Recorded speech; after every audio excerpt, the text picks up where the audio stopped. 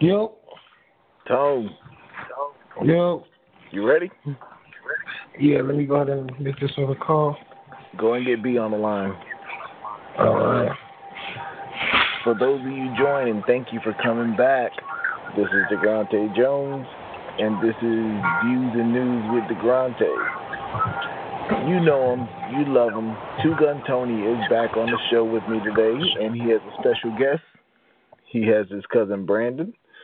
So I don't know Brandon personally, but if it's somebody from Two Tone family, he's good with me. You know what I mean? And if you remember on the last show, we had Ronaldo on, and Ronaldo did his top. No, we had Rajon on the last show. Hello? Ronaldo was the show before that. Tone. Yo. Brandon. Yo. All right. Brandon, I'm going to go ahead and have you introduce yourself to the crowd.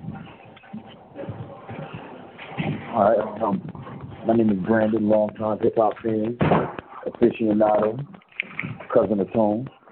He go by the name B. Lucci.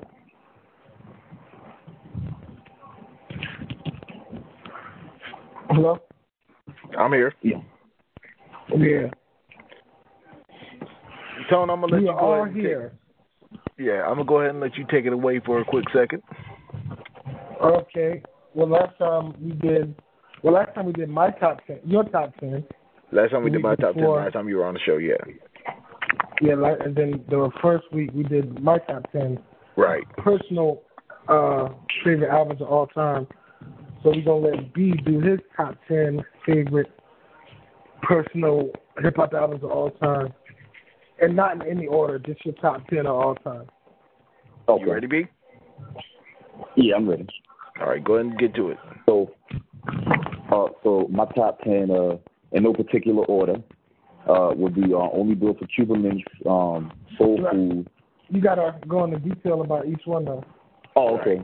Well, Only Built for Cuban Links, with that, for me personally, that's pretty much like my holy grail as far as hip-hop is concerned, as far as, like, just fly shit, slang, everything they was bringing to the table, the way it's set up like a movie, the extra aliases. I feel like it birthed everything from, like 90s Nas, AZ, The Firm, all that, all the way up to Jay-Z, Rick Ross. The quote-unquote mafioso rap era. Right, Yeah. mafioso rap era. And one thing I can say for Only Built for Cuban Links is, in my opinion, that's the second best Wu solo album to date.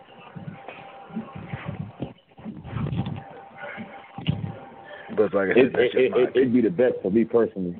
It'd be the best for me personally. Me personally, well, that would be the best. But it's not the only Wu album on my list, though. That's right. Go ahead. You said number 2 was Soul Food by Goody Mob, right? Yes, Soul Food by Goody Mob. And why'd you pick that one? Just everything that the Dungeon family was doing. The Dungeon family, for me, was like the down south Wu-Tang in a sense. Okay. They were street dudes, but they were talking about, knowledge of self, talking about real things. But at the same time, they're humans, so, like fat asses and everything else. But I feel like as far as like that, Soul Food is probably the closest thing to, I would say, the South version of It Takes a Nation of Millions by Public Enemy or Ice Cube Death Certificate or something like that. I would say Soul Food would be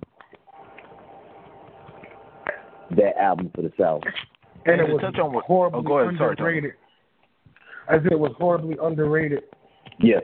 And to touch on what you said last Sunday, Tone, you said you loved the CD because it talked about real topics.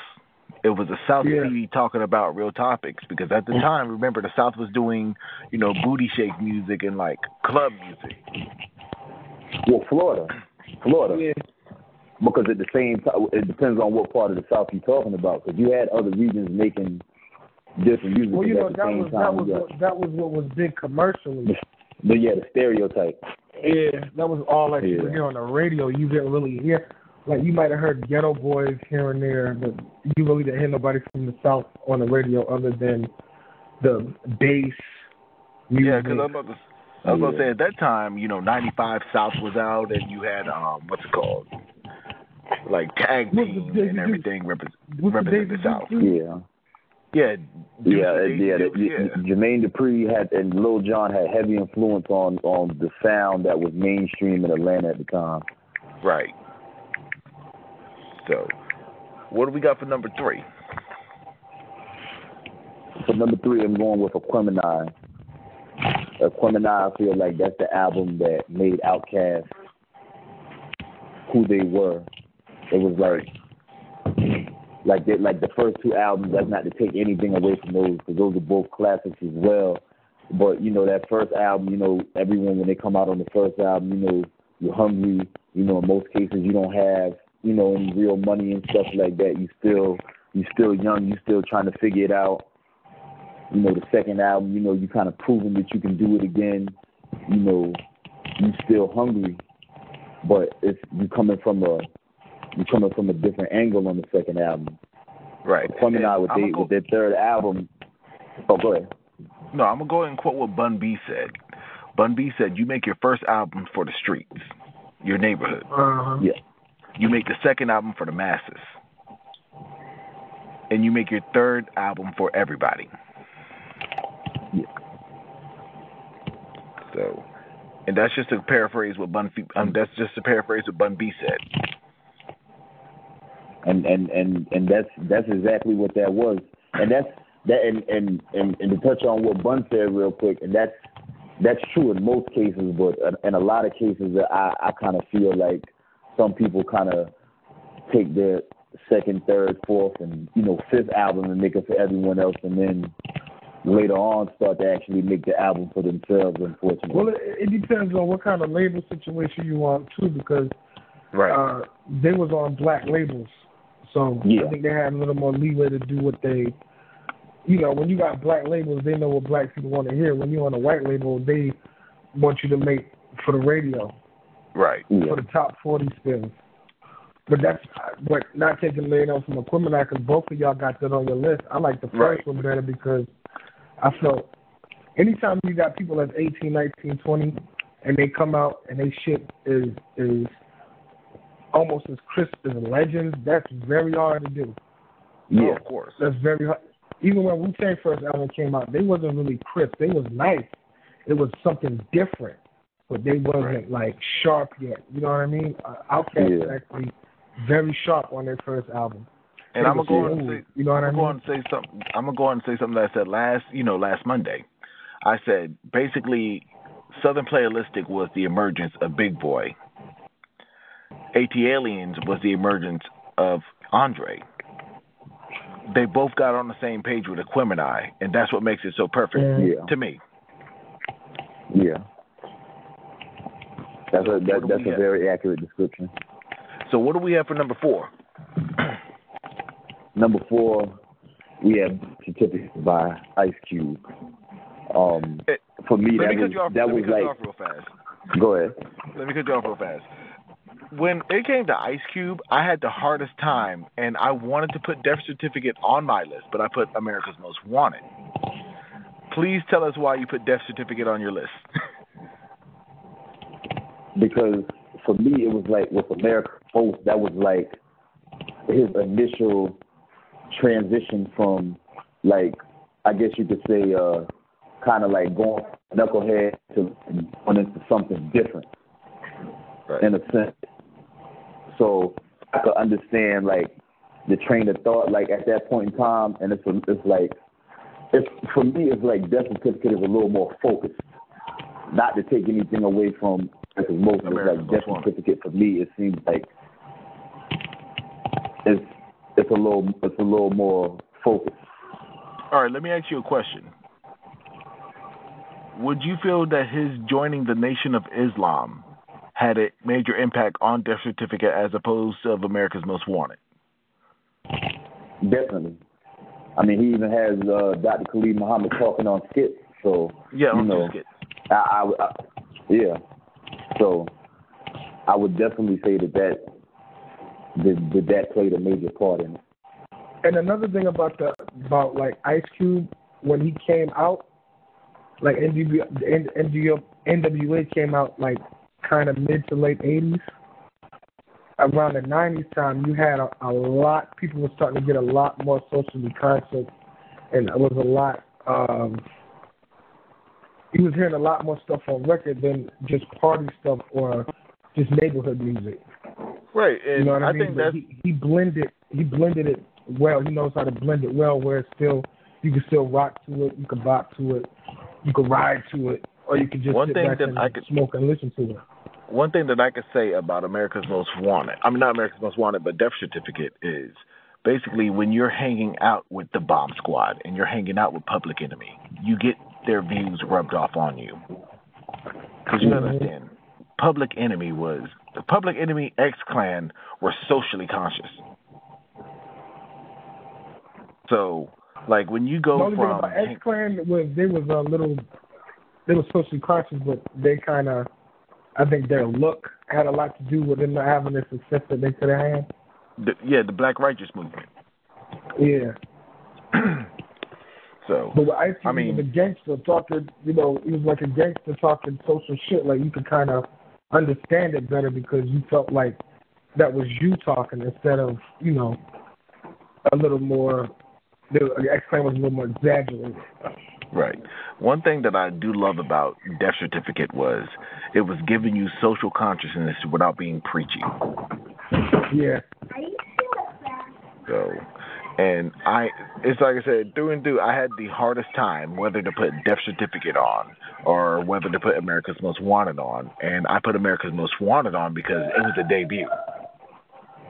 Yeah. So I would agree wholeheartedly with you putting it on your list. I can't get mad at it, and it's not even my list. Yeah. So, we're on number 5, right? Number 5. Yep. Number 5, yep. Number 5 has to be the War Report, CNN. There we go.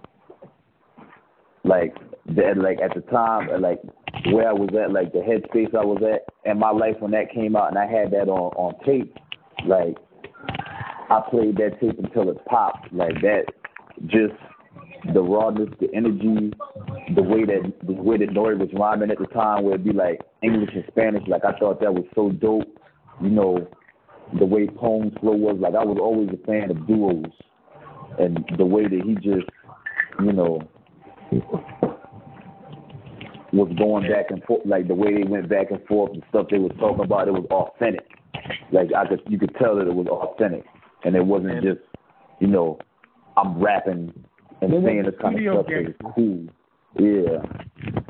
And one thing that, Tony did say, last week is at the age that they were, speaking on the subjects that they were speaking on at that time was unheard of. Yeah. So, and they were like, what was it, 17 and 18 at the time? Yep. Probably when it was recorded. I think when it came out, it was like 18 and 19. Right. Yeah.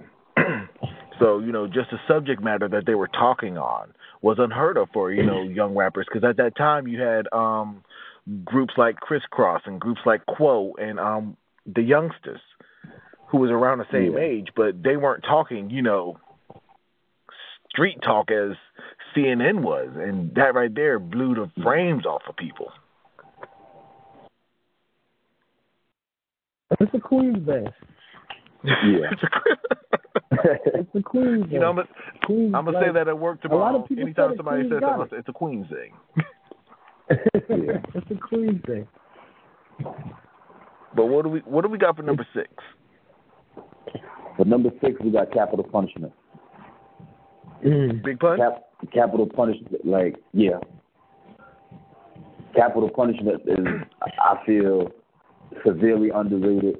The same thing with just Pun and his ability and his whole, career. Like, he, like, the thing that I think that a lot of people don't realize or maybe overlook with Pun is one of those people, like, if he would have still been living today, it would be like when an Andre 3000 verse comes out, like, everybody has to hear it. you know, right. or when M doesn't out any music for a while, and they're like, oh, M dropped a new record, oh, I gotta hear it, or Nas, like that's the kind of person because they want to hear what he got to say. Because when Pun got on a record, he absolutely demolished it, and that was especially true for Capital Punishment. And then the production that he had, like it was almost kind of similar to like a Illmatic kind of situation where you had a lot of top people coming in and wanting to work with this guy because he's so talented. And Len features and stuff like that, you know. Oh, go ahead. No, I'm not going to sit there and lie. Capital Punishment had a slow burn with me, if that makes sense. I got the CD, what do but you mean by I listened to it. I got the CD and I listened to it about, I want to say maybe 10 times. I'm like, okay, cool, and I would play other shit. It wasn't until I got into, I want to say, my late 20s that I listened to it again, and I was hearing, you know, double entendres and the way he twists his words, like Dream Shatterer. My goodness. Yeah. So, and, you know, you sit there and you listen to it. Like I said, at that time when I first heard it, 16 years old, I was 16 when it first came out. I didn't understand it as well as I do now. And that's why I say that CD had a slow burn with me. One thing I always said about Pun was he can make the most atrocious thing sound funny. That's why I used to like Pun. Yeah. Pun said, smack the baby teeth up out your son mouth. And you actually even think about smacking somebody's son's baby teeth out their mouth. You know what I mean? Right. He was, I think if Pun was still alive today, he'd probably be on Drink Champs with Nori talking shit. Like, he was it would have probably been him, and it would have probably been those two together, probably. Like, he was funny as hell, like, just seeing him, like, sitting there, you know what I mean? Yeah. Right. And, I mean, one thing he that was a fun gangster rapper. I would say one thing that I do respect about him is anytime you heard somebody talk, you know, tell a story about Pun, it was never bad. It was, you know, it was never even bad. If it like was you hear bad shit. So what? Like, you know, even if it was like a bad story, like, you know, Pun tried to kidnap. Who he tried to kidnap? Who Kid? Who Kid? It was funny. You know what I mean? Like, or the time he jumped off the balcony. Or the time he jumped off the balcony during Fat Joe's performance because there was an audience member sitting there booing Fat Joe. Right. And you could picture his big ass jumping off a balcony. They're looking like the Air Pun logo. Right. But, you know, to go back in with Capital Punishment, I think one of the best features ever was on that with him and Black Thought. Yeah, that's what I was going to say. Anytime you get on a song with Black Thought, you hold your own, like, that's saying something. Yeah. So, and, you know, at the time, you know, like when I was 16, forgive me, I didn't understand, you know, full lyricism at the time. Because, you know, I was real big on No Limit at the time, and it was just like, yo, so this is the hottest shit. So what really put my ear to Pun is when Pun was featured on Mr. Servon's track. Mm.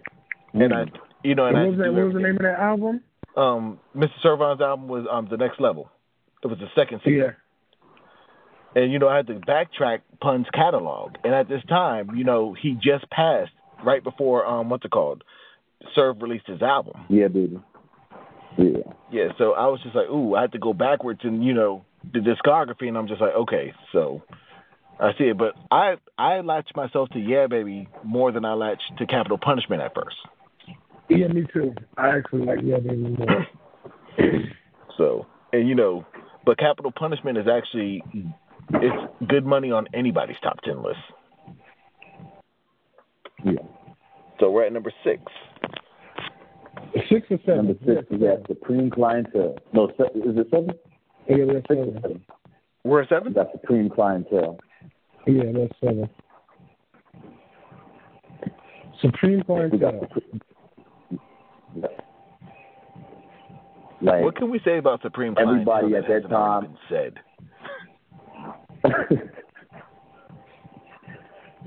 that's an amazing body of work, and the thing that was so crazy about it for me is to hear the the actual Iron Man cartoon samples being played in there, every sample that he had actually had that tape as a child, the cassette tape. There was 2 episodes on it. It was Iron Man, and it was crazy for me to hear that on a hip hop album. You know, I was 13, 14 when the album, 14 years old when that album came out. 99. Yeah. And everybody forgets to realize, do you know Supreme Clientele had the first 50 Cent disc on the album? Uh-huh. On the track Malcolm, he had the first 50 Cent disc. And that goes over a lot of people's head. But what my homeboy Ronaldo said about Supreme Clientele that I agreed with is he said, and quote, you know, it was really Ghost's coming out party. Mm-hmm. Because by itself, yeah, that was his first real coming out party. Because when you look at Iron Man, Capadonna and Raekwon helped him carry the CD. Yeah. But this time, Ghost was carrying. It was like a continuation on the Cuban Links. Right. It was like. The one thing about Supreme Clientele, though, is he did that with that was like one of the album that had not a lot of RZA production. Right. Yeah. And it worked. Unlike Especially for a Wu-Tang member that didn't work. Yeah. And I was watching, I'm not sure if y'all watch YouTube a lot. I was watching Ben Rican when he was breaking down the samples. And again, you know, when you hear the older tracks that was used, it was very unorthodox. And I was just like, look, this is one of the best CDs ever to come out. And, you know, I'm mad that I didn't put it in my top 10 after, you know, Ronaldo said something about it. Because no matter what you do, also at the time, something. No, go ahead. One thing that people always kind of like sleep on the fact with Supreme Clientele is that the fact that that's the second CD. You had the so-called sophomore slump that was notorious, that hit everybody, it seems like. Not necessarily so much groups, but solo acts, it seemed to like the second album wasn't as well received. When Ghost dropped Supreme Clientele, it was almost unanimous that like this album was better, and it's not even like Iron Man was whack, you know, or even mediocre. Like Iron Man was amazing, but then when you follow it up with Supreme Clientele after we've seen so many rappers get locked up or go through whatever legal issues and stuff like that, and they come back and, you know, they lost it or, you know, it ain't the same anymore. He came back out better. Right. And just like Tone said, he didn't have an album full of RZA production or even Wu-Tang affiliate producers. He had people like Juju making beats. So, you know. Right. So what do we have as number 8? Number 8, we got Let's Get Free by Derek Craig.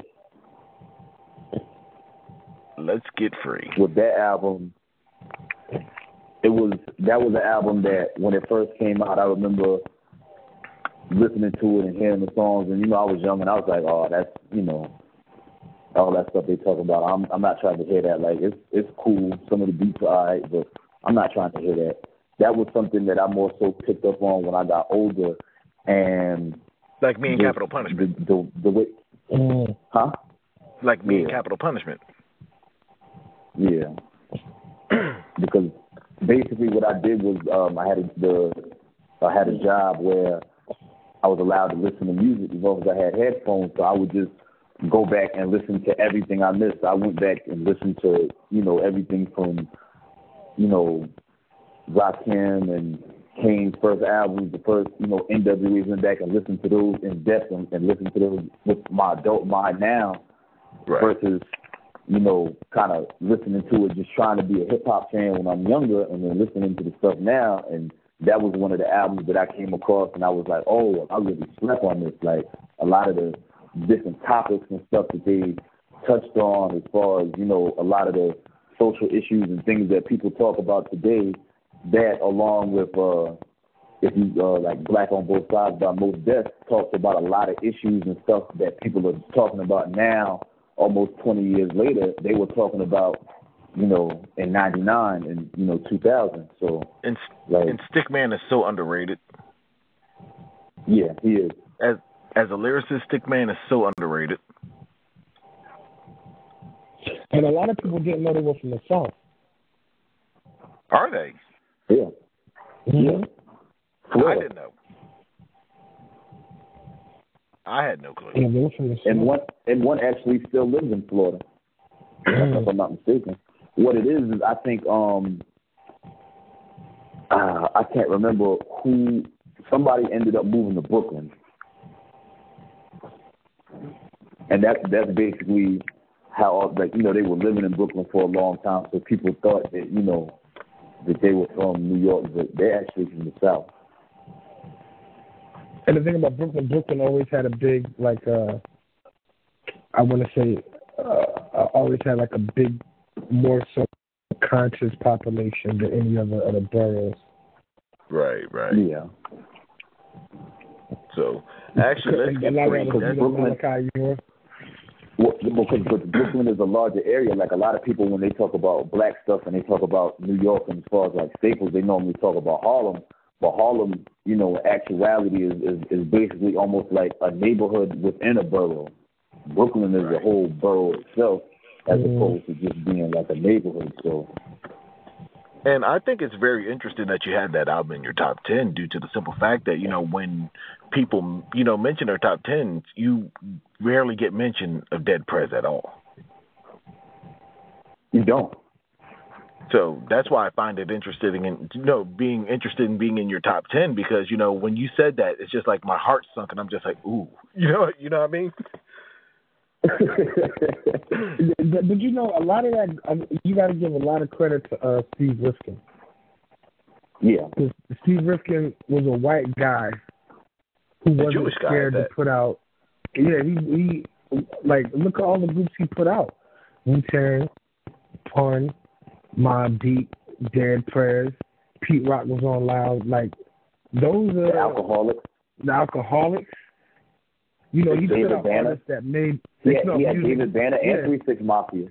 Yeah. Because David Banner actually, Nori was saying that to David Banner that because of the subject matter that that David Banner and Dead Prez have in their music and the stuff that they do, Steve Rifkin thought that they didn't like him, but they have the utmost respect for Steve Rifkin. Like it's not like it's not that kind of situation. Steve thought that they didn't like him, but they actually love and have a lot of respect for Steve Rifkin. So, but he did. Yeah, he did put out a lot of people don't. What a lot of people don't realize about Loud Records is Steve Rifkin gave his people 70 and he took 30, and that was very unorthodox in the business at that time. Yeah. So for him to say, "Hey, look, I'm taking 30 and you get 70%," how do you think people who released their second CDs because they had the funds because Steve took a pay cut? Mm-hmm. Or even the fact that he allowed the Clan to go out and pursue their own solo deals, that was also big also, because most of the time when you get a group, you got everybody. You have their solo rights and everything also. And he allowed them to be able to go out and get their, he negotiated with them to go ahead for them to be able to go out and get their own solo deals and just, function on the Loud as a group, and they could do whatever else they want to do in their own time as far as their solos go. And that's big. That's dope too. And that's big. So we're on number 9, right? Yep. We're on 9 or 10? 9.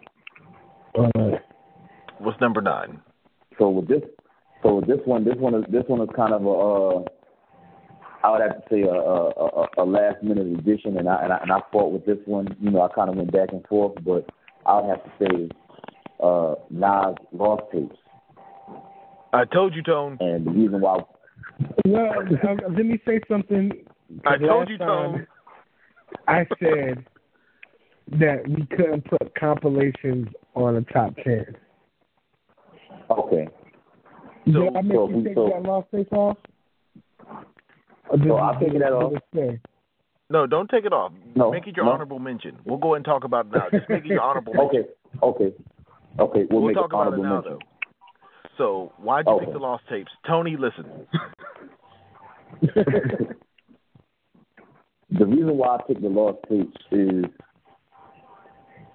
because, and I always say this, I feel like Nas is, he's almost like someone like a Kevin Garnett or someone like that, or even, LeBron James the first 7 years got all the talent in the world, but whoever he got around him, they are trash. I don't understand.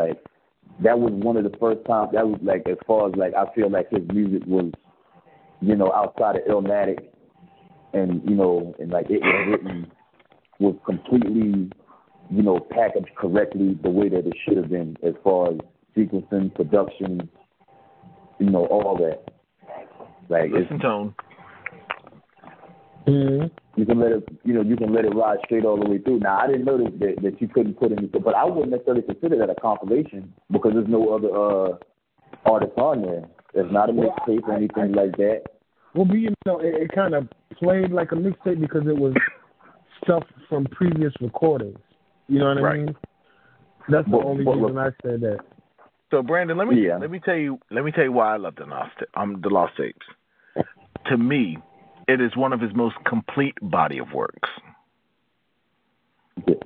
I mean, you got Drunk by Myself, completely honest. You know what I mean?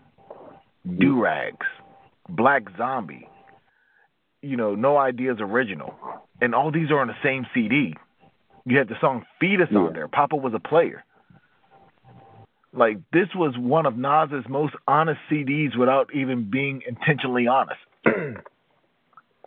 By far. Because and that just goes to show you Nas is such a versatile MC that even his studio throwaways are better than some of the artists' releases. Picked releases. Yeah. So let me tell you what happened last week. When I did my top 10, the moment I said Nas a Lost Tapes, Tone says, we can't do that because that's a compilation. So, but lucky for me, I already had an honorable mention in tow. So I was able to get to it. So what's your number 9? Because that's his honorable mention. Yeah. Okay. So my number 9, this is going to be another one that's probably going to be looked at as very interesting. But my number 9 would have to be Killer Mike, I Pledge Allegiance to the Grind, Part 2. And I don't even look at you crazy for that. I don't even look at you crazy for that. That's my number 9. But guess what? What? You know that falls into a compilation, right? Why would that be considered a compilation? Because those are studio throwaways. Well, I think he only recorded two songs. I think because when he put "I'm the Shit" on there was the only studio throwaway, but everything else was, to my understanding, was originally recorded at that time. He only recorded 2 tracks for that. He only recorded 2 tracks for that album, but everything else was studio throwaways. Because remember, he had an album that got shelved by Purple Ribbon. Yeah. So the album that got shelved by Purple Ribbon turned into that CD, and he added 2 new tracks. Oh. I'm giving you background. But see, that's a tricky situation right there. That's a tricky situation right there because is it a compilation because he took most of it from a shell CD and put it out independently? You know what I mean? Well, hold on. Well, I see what you're saying. Let me say this, though. All right, let me say this, though. But I've actually heard that album that you're talking about. Playing Devil's Advocate. It had the song Ghetto Warfare with MOP on it. It was Ghetto Extraordinaire. Those songs weren't on Ghetto Extraordinaire, though. But, playing Devil's Advocate to Tone, if it's a shelf CD that was not released, is releasing it on your own independent label, releasing it as an album, is what he's saying. Is that correct? Yeah, because that album was recorded between '04 and '06, and then it came out in '06. So, right. See, that's tricky. That's a tricky one. See, But you didn't know it was a shelved album, did you? But I knew it was recorded over a period of time. I never thought about the shelved album then. Because it came out independently. Right. But like with the compilation, most of the time compilations they're not even put together by the artist. They're like money makers, like a greatest hits. You know what I mean? Like something that Jay Prince does. Yeah, so like the Pledge of Allegiance and the Lost Tapes is kind of tricky. It's a tricky situation because the Lost Tapes is better than most, better than most albums. Pledge of Allegiance and Grind is better than most albums. To my understanding, the Lost Tapes was to get him out of this deal with Columbia, correct? That was part of it, yeah. Yeah, that was part of it. Sure. Yeah, that was to get him out of his deal with Columbia. Okay, I got it. So you know what? We define that That's your number 9. It's not a compilation. Yeah. Tone has a point. It's like Tone has a point, and I can always admit when I'm wrong. Tone has a point, and that's your number 9. Okay. I feel like that album pretty much led him to, because I always knew Killer Mike was nice. Like I always I remember there was a point like when Monster, his first album was coming out, and the same way that people checked for certain verses, like I was ready for him to get on somebody's record because I knew he was gonna smash it. Like that's why I always waited for, like, even the Outkast record, The Whole World, that he won the Grammy for, he had the best verse on it. Right.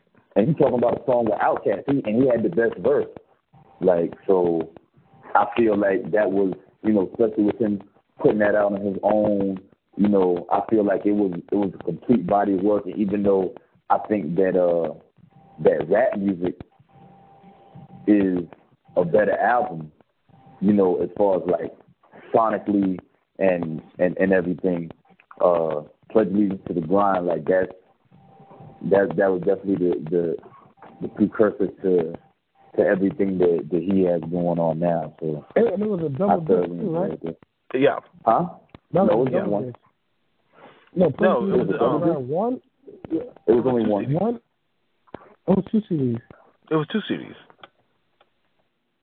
I don't think it was when it originally dropped. Yeah, it was 2 CDs because I listened to it last week.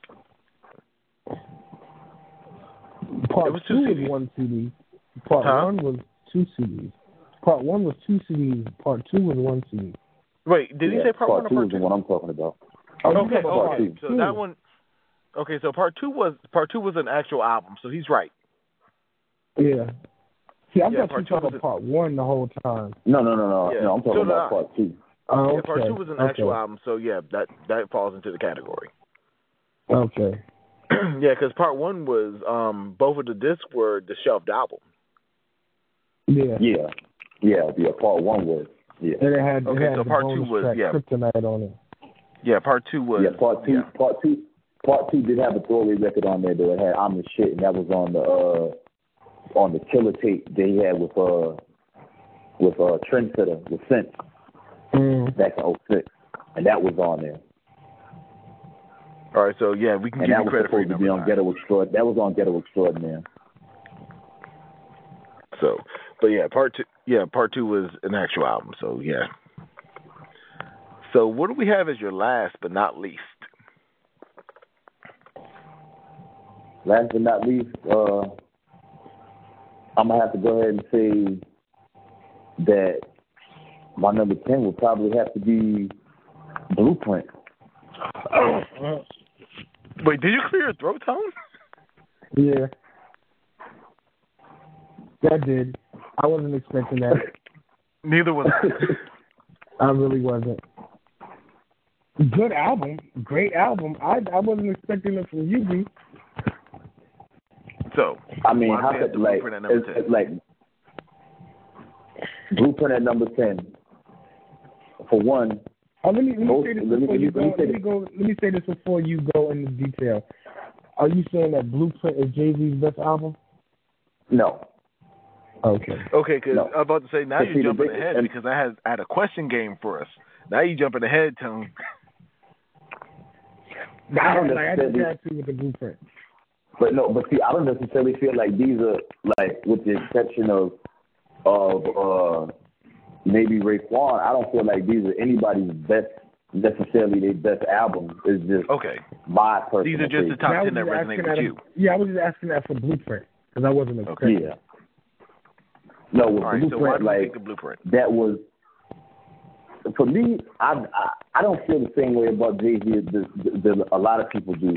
I started to appreciate Jay Z's work, like certain things, more so when I got older. But there's still certain albums that I just don't. I feel Volume 1 was weak. I feel Volume 3 was weak. Dynasty, I love. I always loved Dynasty, but that wasn't really supposed to be his album, so I never really include that. That was supposed to be setting up Bleak and Beans and everybody, so I never really include that. So, Jay-Z and Volume 2 got a couple of songs on there that you could take off of me. So I kind of feel like his career was kind of weak after Reasonable Doubt. Like, it was shaky to me. Like, he made a lot of good big records and, he did his thing and he proved that he could still spit on certain records. But I feel like when he did Blueprint, like, he proved why he was worthy of the praise. And then with, Ghost being my favorite rapper and those beats allegedly being made for him, it was like almost like a no-brainer for me. Right. And here's what I will say about the Blueprint that I sonically enjoy. The Blueprint was his first, in my opinion, his first album that had no boundaries. Whatever he wanted to talk about, he could have. So, I mean... It's my favorite Jay-Z album. You said the Blueprint's your favorite Jay-Z album? Blueprint? Yeah. So... And the reason I say it's my favorite Jay-Z album is because, like Brandon was saying, I was waiting for Ghostface to jump out at some point. You know what I mean? With the soul sample? Yeah, I really was. I was waiting for one, somewhere. All right. Remember when I said you're jumping ahead? Uh-huh. I was going to do a new segment called, For Or. And what it is I ask 4 questions, such and such or such and such, and y'all explain y'all's answer. And the first question in 4 Or was actually the Blueprint or Reasonable Doubt. But I don't know. But see, that's the thing. I might choose. I think I would probably choose. What are you choosing it based off of? I mean, based on which one you rock more, which one you like more, 4 Or. The Blueprint or Reasonable Doubt. That's all the question is. Which one do you prefer, the Blueprint or Reasonable Doubt, and why?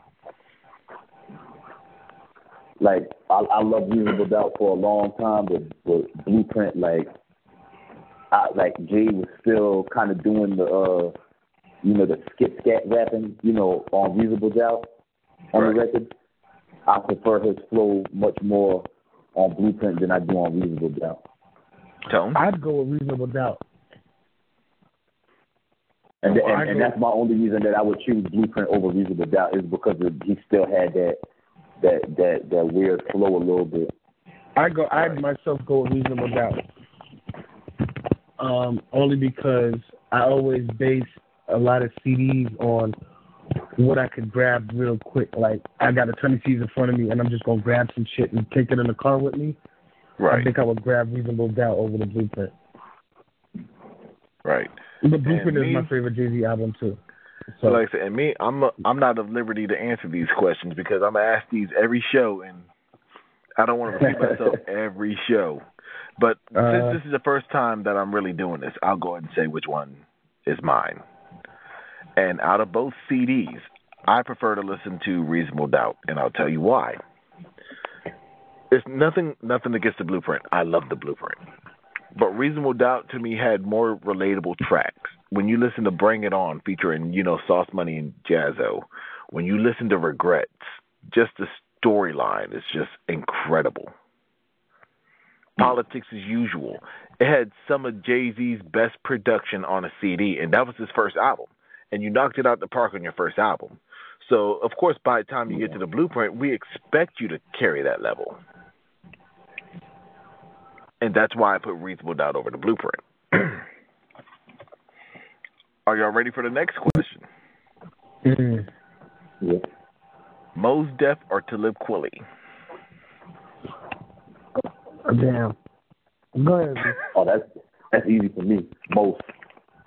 Go ahead. Why? Most.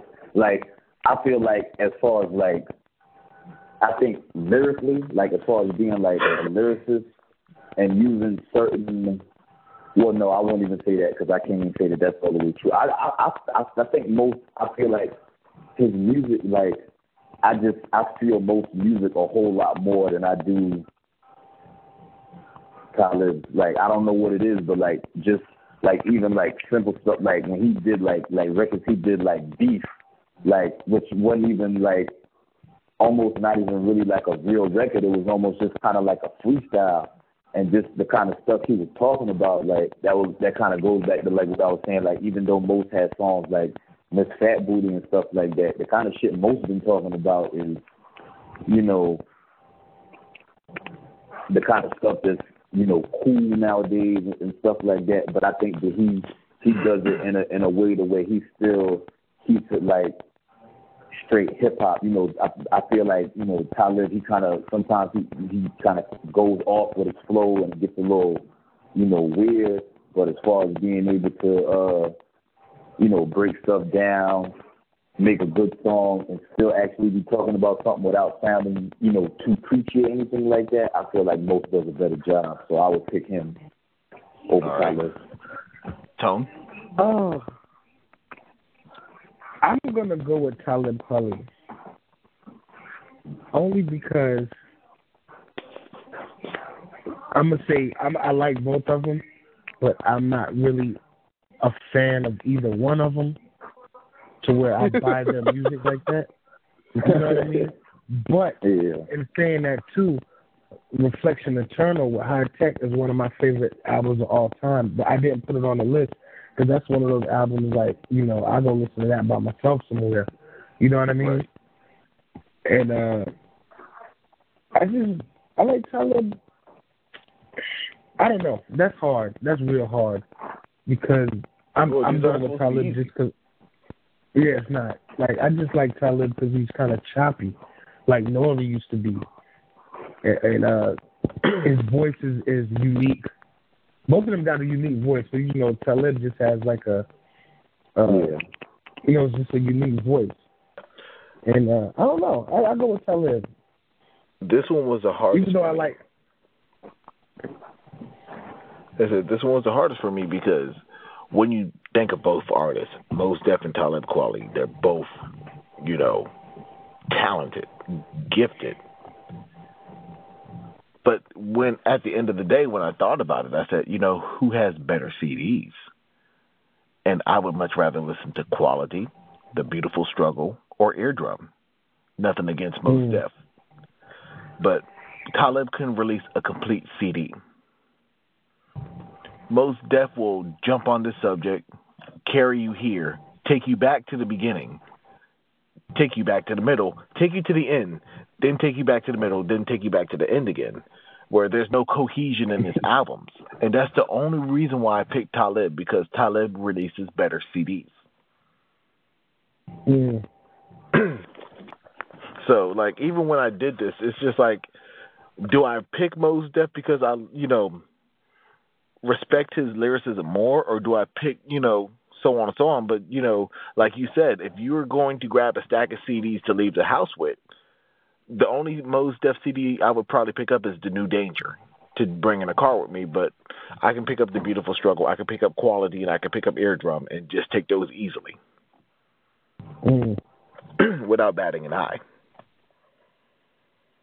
So, like y'all said, this was. Go ahead. No, go ahead, finish, because I was going to go No, go ahead. No, I said finish because I was going to go totally off subject. No, go ahead off subject. We can go back to 4 in a second.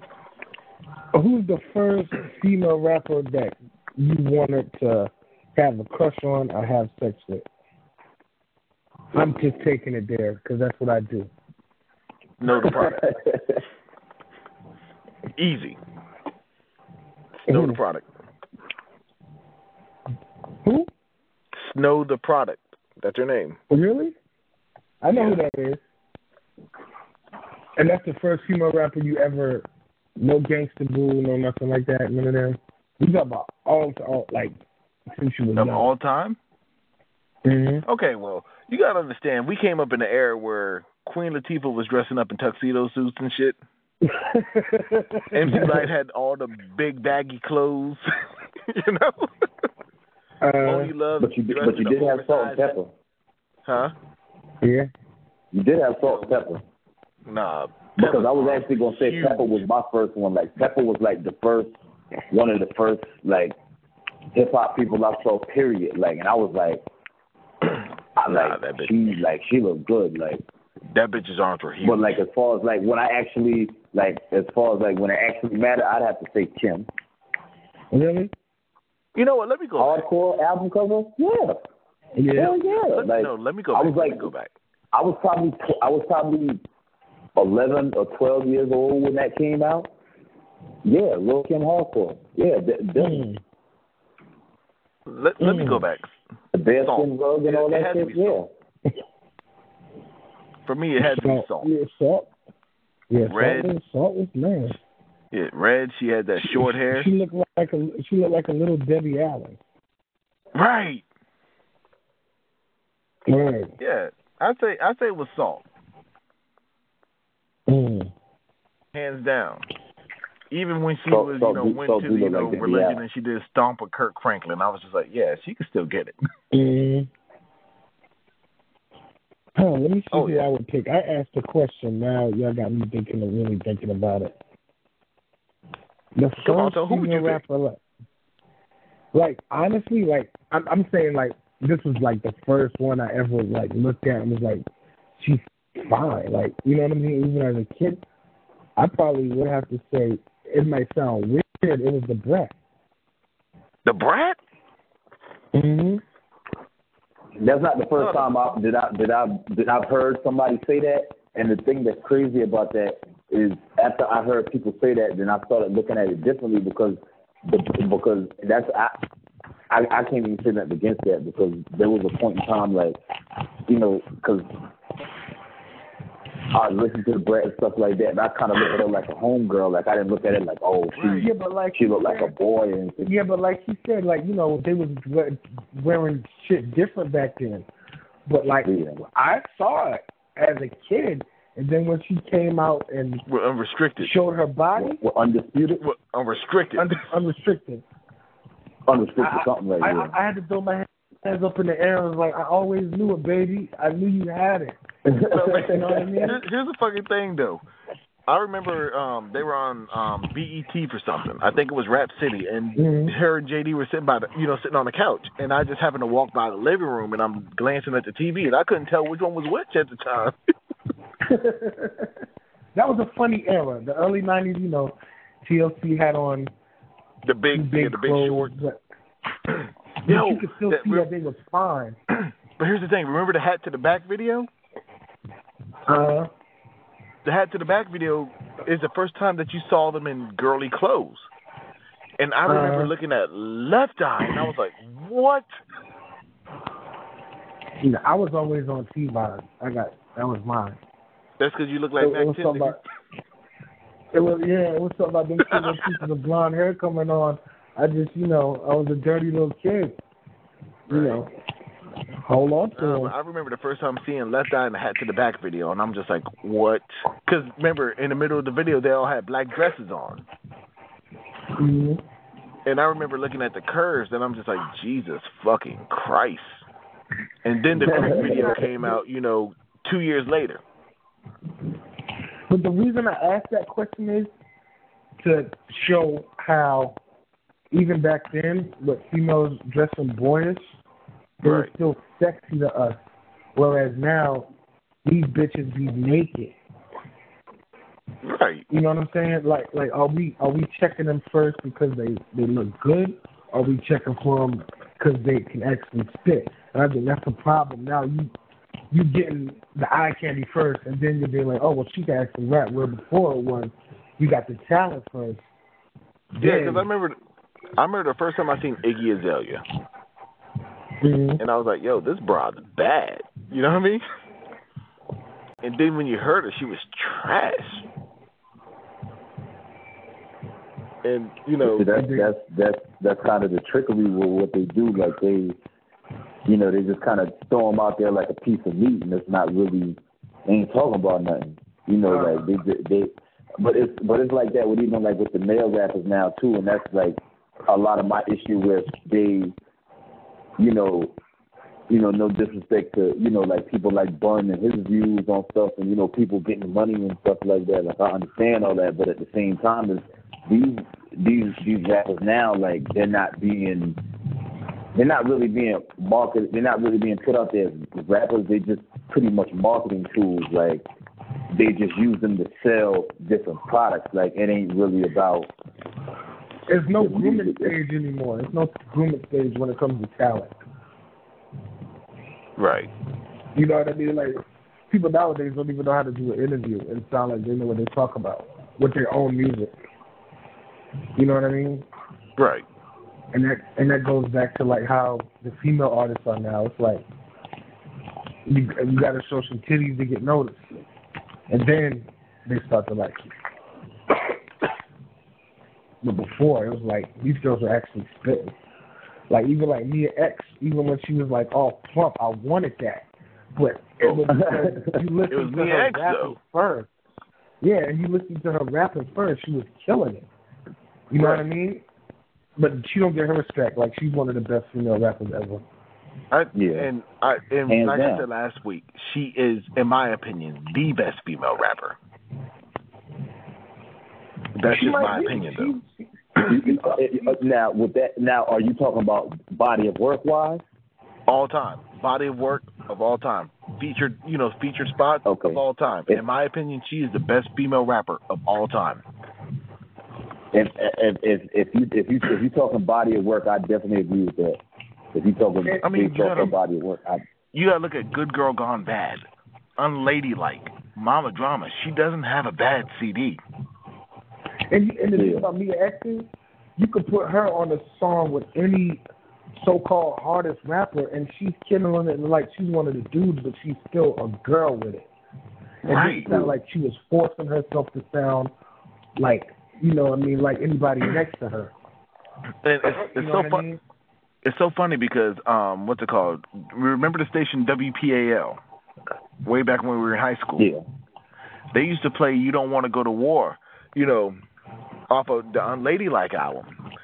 And the thing about it was, even when the thunder comes in and she's like, "Mama," she commanded the fucking stage.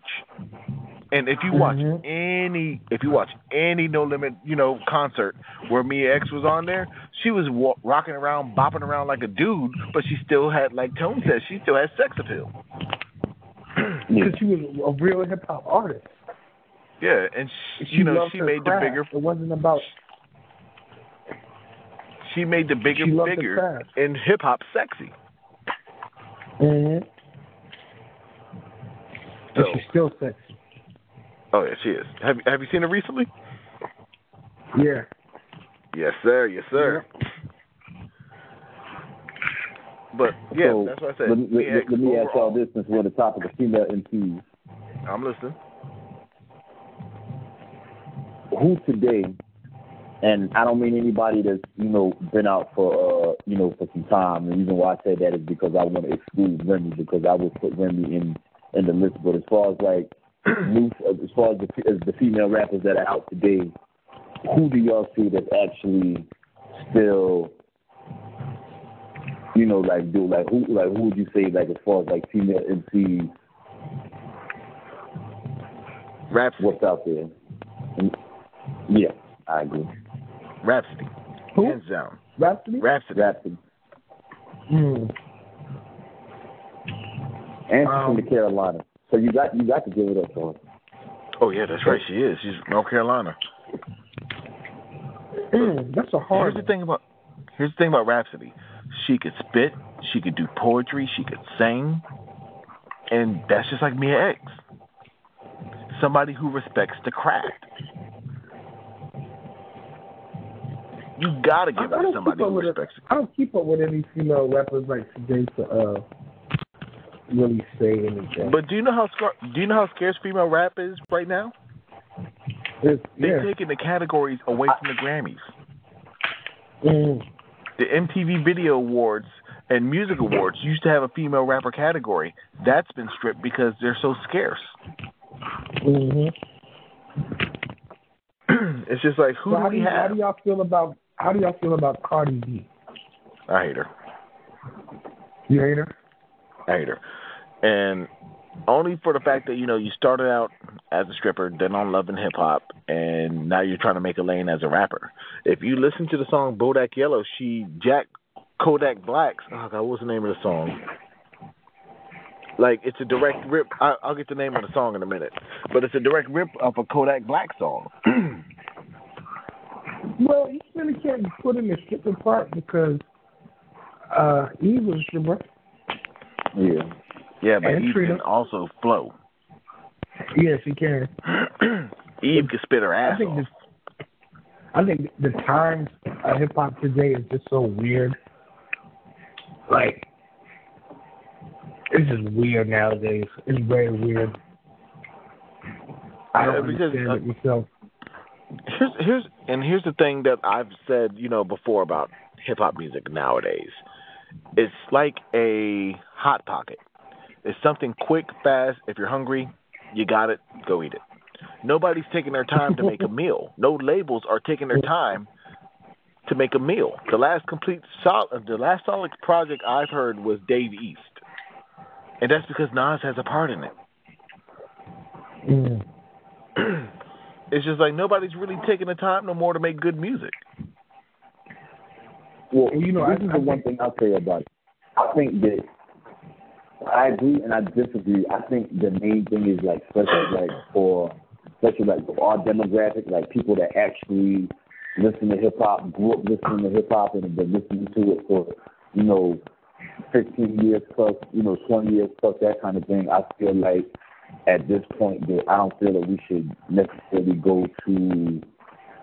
I think we should look to the radio and stuff like that to kind of dictate what's hip hop or anything like that. Because you never really I think that.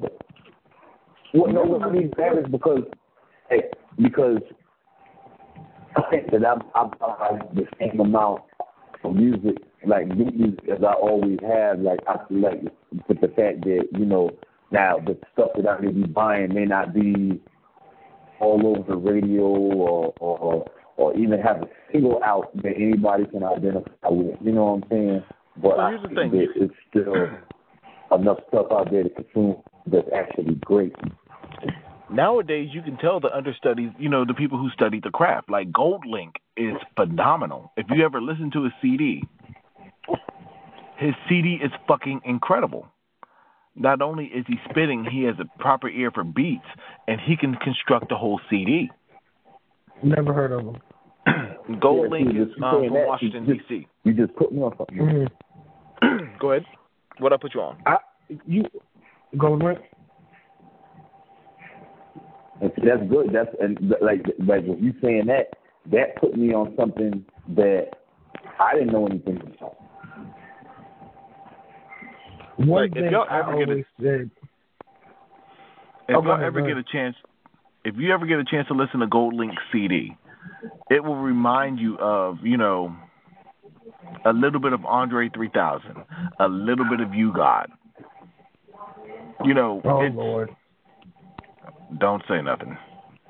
You know how I feel about You God. Yeah. B, if you didn't know, You God is my favorite member of the Wu. God.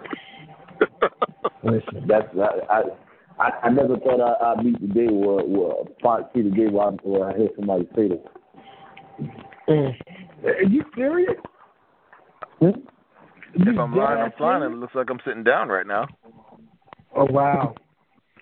I never thought I'd see the day where I hear somebody say this. Listen, him saying that You God is his favorite member of Wu-Tang, I can have a whole hour just roasting you next time. I don't know if you want to go there. No, You might not never want me on again. We still cool. You still my nigga. Right.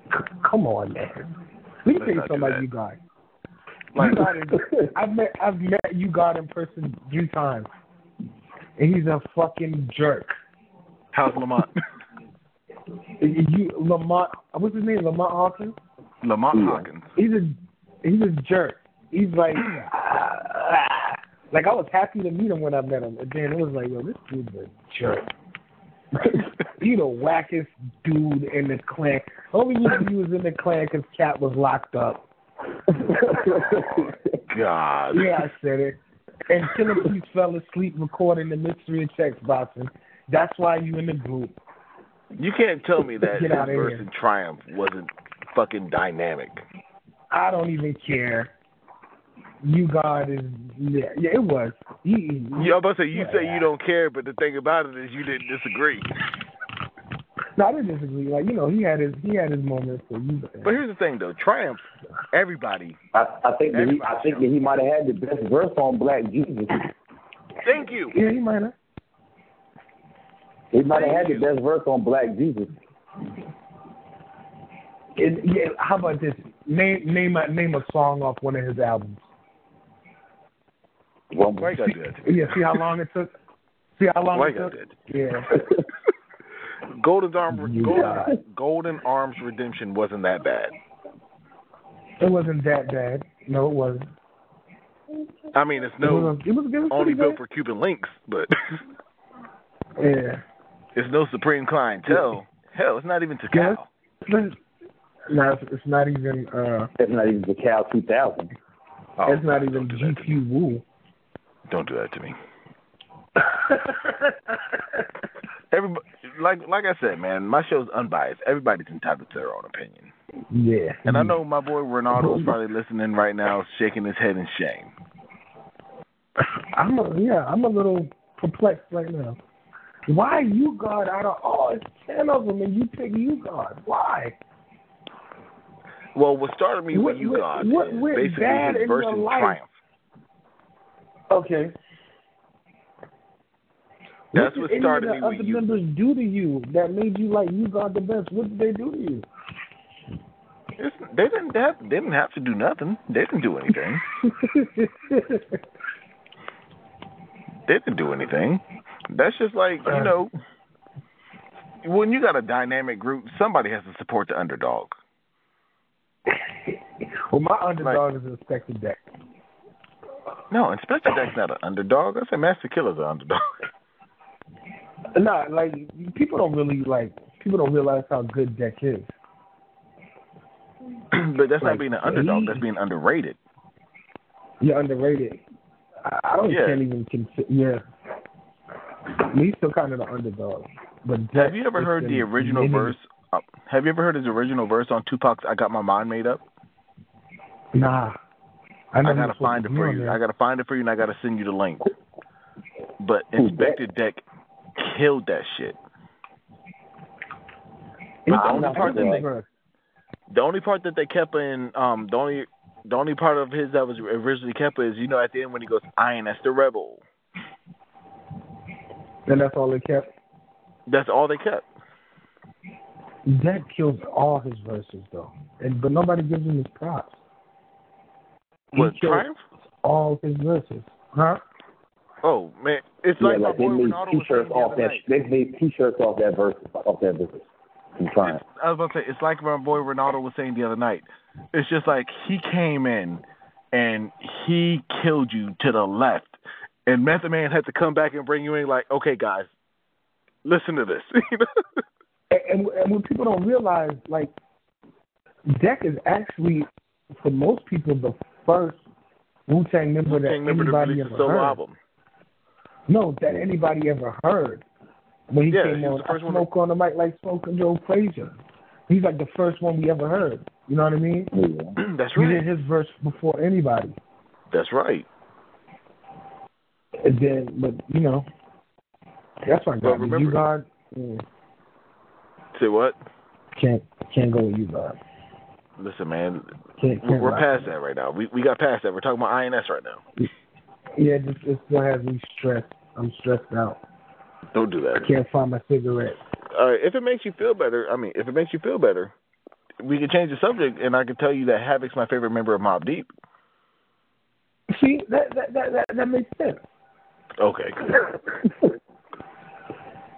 You know, yeah, like you God is the Silk of Wu-Tang Clan. You wouldn't say it's Master Killer? You wouldn't say it's Master Killer? Nah. See, Master Killer he's like the OG. He comes through. He's a little different. You know what I mean? He slides in and slides out.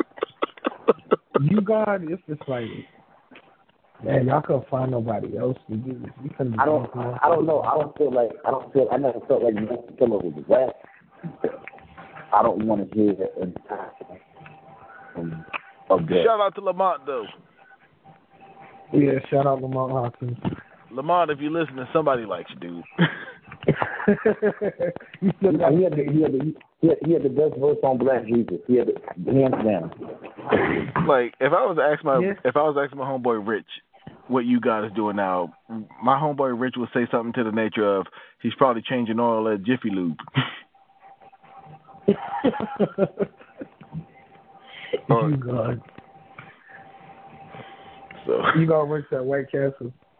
I just don't. You know what? I just don't like if that story circulated, I'd believe it. I'd believe it because it's funny because I was locked up earlier this year, right? Let me tell you a story. Let's have story time real fast. I was locked up this year, right? Over, it was a case that I beat, but long story short, there was these two guys in there, and their names were Glennis and Lennis Brown. And they would always come up to my thing because, I would always sit there and, I'd quote lyrics, right? So they would always come up to my bed and they would like beatbox and everything and they would rap. And I'm like, yeah, that's cool and all, but why are y'all doing this? He goes, oh, well, we used to rap. We used to have a major label deal with Profile Records back in the 80s, and our name was Twin Hype. I was like, okay, so you had a major label deal. What's both of y'all doing in jail at the same time? Because, it's weird, twins being in jail at the same time. It's just like, well, we didn't get picked up, and I tried to go solo, and so on and so on, and, we just got, jobs doing this, doing that, so on and so on. So when we were just talking about you, God, it can happen. And it's so funny because when I got out of jail, I looked these dudes up, Twin Hype, on what's it called? I looked them up on YouTube. They had videos on Yo MTV Jams. They had top selling singles. They released an album that was number 3 on the rap charts in the 80s, and I'm just like, shit, it can happen. So when you said that about you, God, I'm like, well, shit, it can happen. It can happen. We never know. This man might be a grill operator at Waffle House right now cooking up a damn bacon, egg, and cheese. Making the best bacon, egg, and cheese you ever had.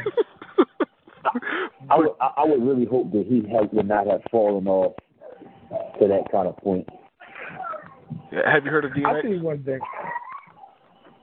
Well, that's more so drug related. Okay. That has to be like DMX is on Whitney. Oh damn! He's on Whitney.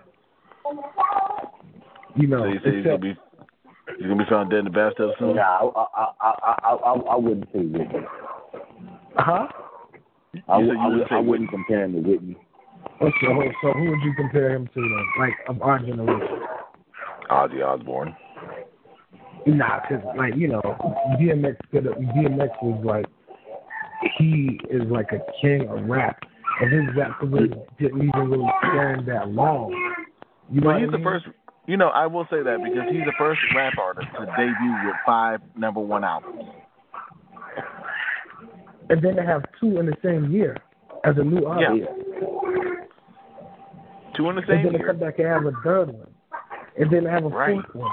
And a 5th one. Right. And then just want to smoke a little bit too much crack. And then just, I think it just got too much for him because he was always smoking. Like, yeah, but you know, like with any like he really going through something. You know what I'm saying? Like he didn't have the good. Like, he didn't have people around. Yeah, that's what I'm saying. Like, with Whitney got on that. Like, Whitney wasn't always doing drugs. Like, he's always been doing drugs. Like, that's something he always been going through. Like, Whitney, I think she more so. Well, they come from two different environments. Right. It's an environment issue. But with any substance, it can just ruin your career. You can have the best voice in the world, and that one pack of Newports can just destroy your own voice. Look at David Ruffin. You know. Yeah. And his nose was always filled up too. Right. David Ruffin. Yeah. You know, things like that. Like, but DMX had what was it, like 99 to 2005? No, 98. Remember, he released two number one. He released two number one albums in '98. But that's a short period of time. Just like Tupac was from like 91 to 96. You know how short of a period of time that is? Right. To be that good to do what he did, DMX did that just like Pac. He was that good to do he did in that short amount of time. Then after that. And Biggie from 94 to 97. Yeah. Like when you could do something like that in that shorter period of time. I was about to say, but the bad part about it is X is still alive. Yeah. But his career So it's like, why couldn't he carry the torch? At what point in his career did he go wrong? Because he was putting the torch to that glass pipe. Yeah. It's just like, at what point in your career? I think he needs better people like around him. You know, I don't think his career like I feel like if DMX locked in the studio with like Swiss and Big Grease, like I feel like they could still make a comparable project because I don't think anybody fell off. Like it's just a matter of getting him focused. Like, let me stop you right there. Hip hop is an unforgiving genre. If you disappear for 2 years, you've already got somebody, at least 3 people replacing taking your place. Mm-hmm. The thing about it is the moment you decide to step out the throne and sit somewhere, unless your name is Eminem, you will easily be forgotten about. Easily. And, people like Jay-Z can take a break. Do you know why? Because he's seen in other ways other than rapping. M can take a break because he manages careers and he can be seen in other ways other than rapping. DMX did not have, a fruitful label where he had successful people under him. DMX was always reliant on a label. And how can someone who doesn't understand label politics run a label? That's the difference between, your DMXs and your Jay-Zs and your Eminems. Because even when Jay-Z wasn't releasing music, he had artists that he can put out in his place. When M wasn't releasing music, he had artists he could put out in his place. DMX had a label, but who did he ever put out? He had a label, but none of the artists, I don't even remember their names. The only artist I remember is Cashmere Royale, and that's because he lived right next to me in New Jersey. Young Berg. Yeah, but Young Berg. He was Iceberg. Yeah, but he took himself off because. Well, actually, I think his mother did it.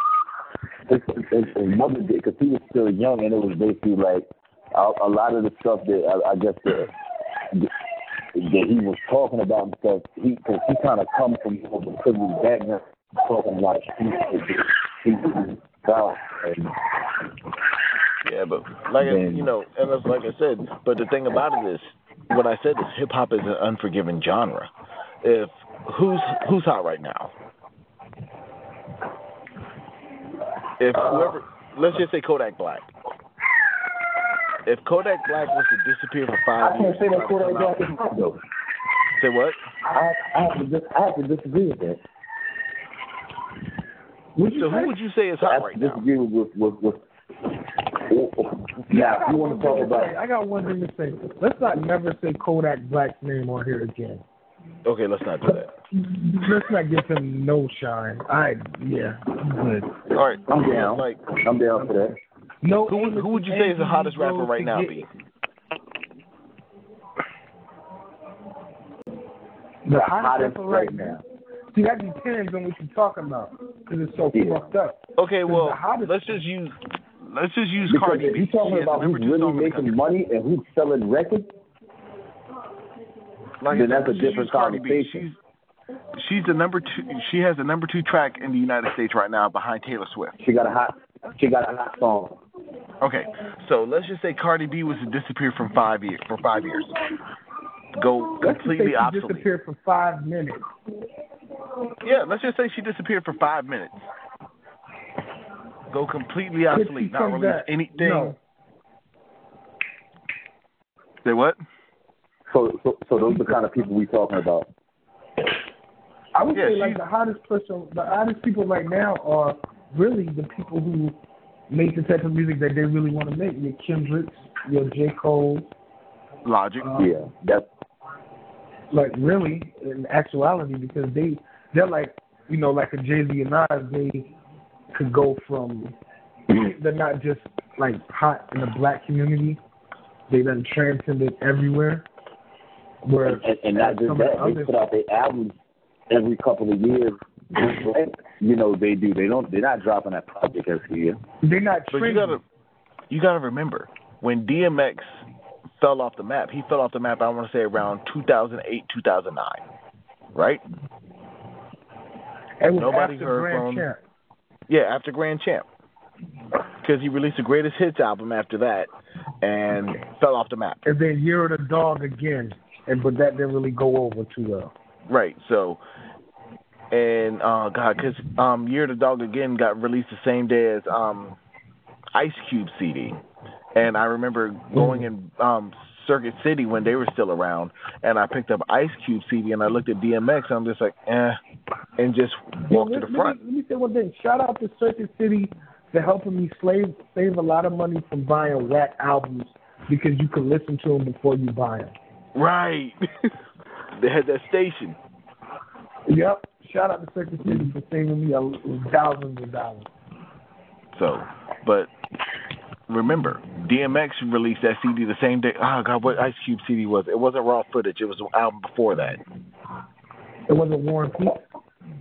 It wasn't War and Peace. It was the album after that. It was in between War and Peace and Raw Footage. I can't remember the name of that one. Yeah, I can tell you the cover and everything. I know what you're talking about, though. See, everybody knows what I'm talking about. That's why they make Google. Go ahead and go to Google. You don't know, just Google. Go ahead and go to Google. But I got an Android, so people gonna say my shit going slow. No, you good, homie.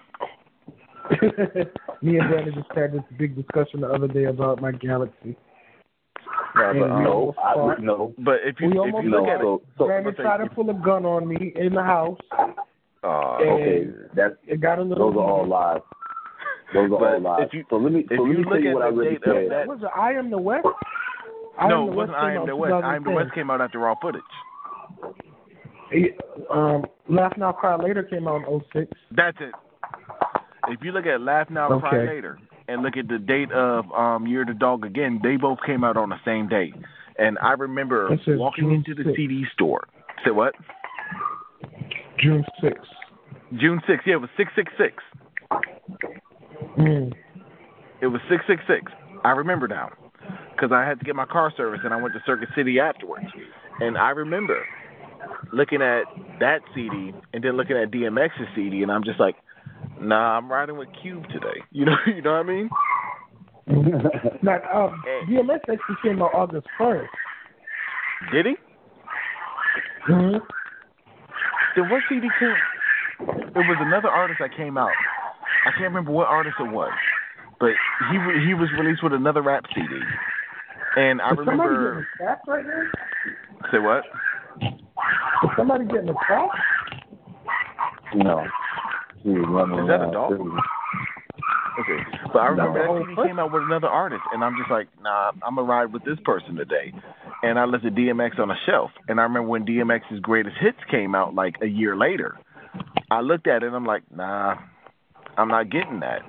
And then he came out with a CD, what was it, in 2012? That made no noise. What was the name of it? Undisputed. Undisputed, yeah. Because it had a black and red cover. Mm-hmm. That made no noise. That was after he was already on TV doing all kind of crazy stuff. But the thing, like I said, hip hop He had is a reality TV show.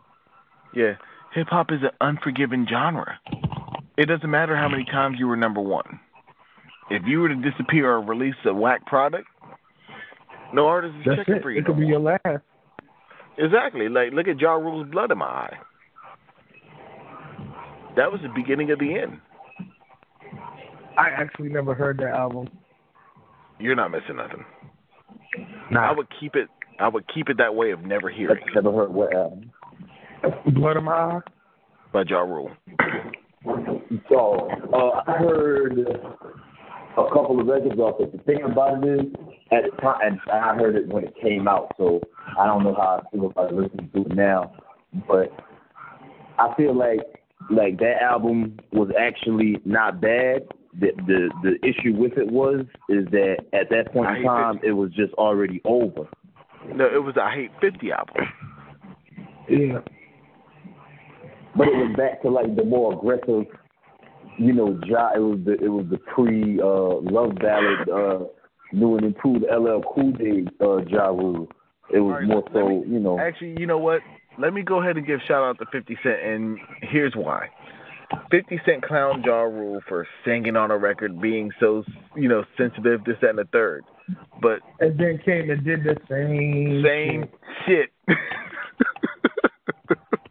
If I was the best friend, I would. Yeah. And then you had the song "Follow My Lead" with Robin Thicke, Peep Show. Can't wait. No, it wasn't Peep Show. It was like Amusement Park. Yeah. I mean, but a lot of that stuff that he came out with was like I don't know. I feel like his music might have been softer, and he had like a lot of soft music. He had the record with Sierra, I Can't Leave You Alone. I got a question for both of y'all. Why nobody put Get Rich or Die Trying on their top 10? I'll tell you why. Get Rich or Die Trying. Good CD. But I can't call it great because there was too many tracks that I skipped. Mm-hmm. And one of the things for me to have a top 10 CD is if I can listen from track 1 to the end, or at least skip one track, then you have the right to be in my top 10. Mm-hmm. But there was too many skippable tracks on there for me. Now, B, why wasn't it in your top 10? I have to say the same thing. Like when it first came out, like I was a senior in high school when that came out, and it was the hype. I remember leaving school early to get the CD. I was working at Best Buy at the time. At the time when it came out. You want to know something funny? You was doing the security thing at Best Buy, right? Yeah. You was controlling the cameras? I'm trying to figure out why I didn't steal out of Best Buy and you was working the cameras. Like, why wasn't I taking advantage of that situation? I don't know. But my story with 50 Cent Get Rich or Die Trying is I was working at Best Buy at the time. My brother was working there also. And I remember we knew that CD was going to sell. We hid ours like in the country section because you weren't allowed to buy things until you got off of work. We used to do the same thing. We used to hide CDs in the weirdest section. So we hid ours in the country section because we weren't allowed to buy shit until we got off of work, and we knew that CD was going to sell. You know where I used to hide my CDs in Best Buy? Behind the movies. Behind the Disney movies, I would hide the CDs. Right? You know, this is going to be totally off subject of the show. Do you know there are places in Best Buy that you can go and steal because there are no cameras there? What are you telling me now? Why wasn't you telling me? Why wasn't you telling me that before? Because they were paying me. Oh man. But Why, you know, why? there's a lot of CDs that people had in their top 10 that I'm just like, nah, I can't even put that in mine because there's too many skippable tracks. Like you see, like Rolling Stone, like you said, you hate Rolling Stone. Rolling Stone top 10, XYZ CD, and I'm like, I can't even put that on the list. Like everybody's like, Stankonia is such a good album, but there's too many tracks I skip on it. Yeah, that's my least favorite Outkast album. That's your least?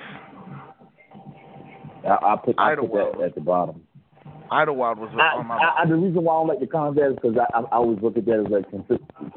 That's a soundtrack. That's yeah. And the movie was like a different kind of movie. Right. But Idlewild is my least favorite Outkast album. Yeah, if you include that, then then I will put that in there. And then but like everybody puts Stankonia in their top 10, and I'm like, I can't do that. And like there's so many CDs that everybody has in their top 10, and I'm just like, nah, that I skip too many tracks. Mm-hmm. Let me ask y'all a question real fast. What is y'all's guilty pleasure album? An album that if you were to put an album, if you were to say right now, I'd look at you and be like, the fuck? Does it have to be a song or a whole album? Either or. My guilty pleasure song is "Girl" by O-Town. By who? O-Town. Oh, what? O-Town. That's my shit. Oh, I thought you were wow. I thought you were talking about some hip hop shit. Oh, it could be anything. And next week I'll sing it live. Oh no! Because I like it like that. B, what's your guilty pleasure, man? I'm trying to think. You trying to think? I'll tell y'all mine right that now. One song. I'll tell y'all mine right now. It's Copacabana by Barry Manilow. Oh, I don't even. Copacabana is so ill. See, if you talk, man, I got a lot of them. It's hard for me to say guilty pleasure because I'm not. Because if I like it, I like it. You know what I'm saying? Like, you're gonna be on the show tomorrow night. We're gonna do the top 10 guilty pleasure list. B, you down? Top 10 guilty pleasure. What time? You down? What time? Like I can give y'all a top 10 guilty. I'll give y'all a top 10 guilty pleasure tomorrow because shit, I got plenty of them. Oh, you want to do that on Wednesday? Oh yeah, let's do that on Wednesday. Oh no, what time are you gonna be around tomorrow, V? Like after 9. Okay. We'll do it tomorrow. Top 10 guilty pleasure. This is gonna be fun. Like I said, man, I gotta wrap it up, guys. I got it. I gotta wrap tonight up, man.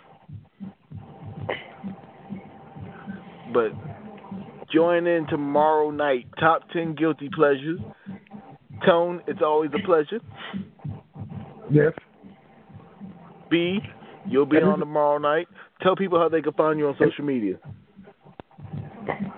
B_Lucchini on Instagram.